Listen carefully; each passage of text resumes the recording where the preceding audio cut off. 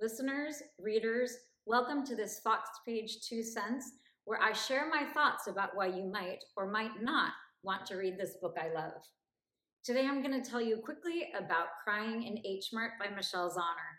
First of all, I am now completely obsessed with Michelle Zauner. She is so cool. She is Korean American. She was born in 1989, and she is the lead singer and guitarist for Japanese Breakfast, which is a pop band, which if you want to see the definition of cool in my eyes, Google just a couple of images of Michelle Zauner as frontwoman of Japanese Breakfast.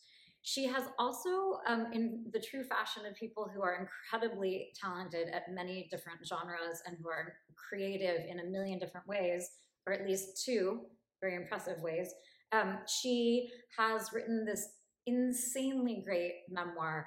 It tackles the death of her mom. So one of the reasons why you might want to pick this up, it spent a whopping 60 weeks on the New York Times bestseller list. I tend to not love bestsellers. I tend to be suspicious of them, often because I find the prose doesn't sort of live up to my very, very high expectations. This is a book that is entirely worthy of New York Times bestseller status, but it also is incredible prose. So a couple of things that she touches on that I think she does extremely well. One is the idea of being half Korean and half Caucasian. So her mom is from Korea. She herself is born in Seoul, and her mom is one of many women, and her grandmother, there's a sort of very matriarchal feel to the family that I really loved. But there is a sense of the difficulties of growing up in Oregon, which is where Michelle Zauner grows up. She then goes on to Bryn Mawr College and then lives in Philadelphia and New York. But this sense of the difficulties of being Korean American, the mixed ethnicities, where you have this idea of not belonging to either place. And she very sort of definitively doesn't feel 100% Korean because she's not. And she also doesn't feel 100% North American. So it's a really beautiful evocation of the difficulties of being mixed race, but more importantly, it's a really beautiful evocation of surviving the untimely death of her mom from cancer. So she's only 25 when her mom dies, and she finds solace in H-Marts, which are Asian food supermarkets. So this is the point in the 2 cents where I read you the first sentence of the book, because usually for me that is very, very telling.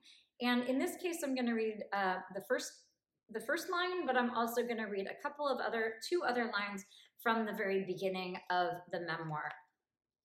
Here's the first one. Ever since my mom died, I cry in H-Mart.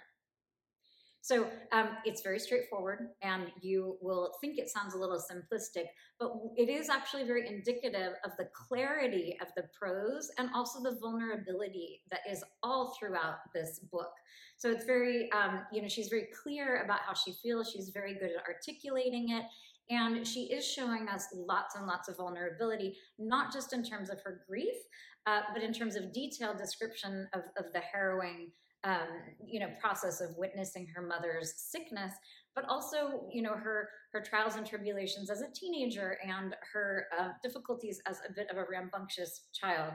But she also has a couple of beautiful descriptions here of this matriarchal sort of family that I just was alluding to right at the beginning of the book on page 8 here.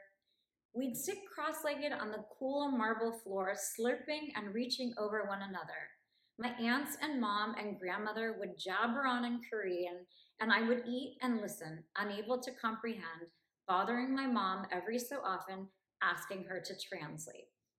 So not only is this a gorgeous piece of fiction, but it alludes to the fact that there is a very good examination of the language barrier between Michelle Zauner and her mother.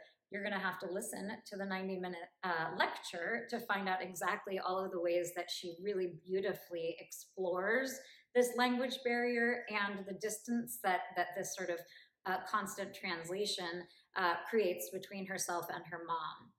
But at the end of this very first chapter, which is called Crying in H-Mart, she also has an example of this really beautiful and very sort of clear, but also sort of all-encompassing.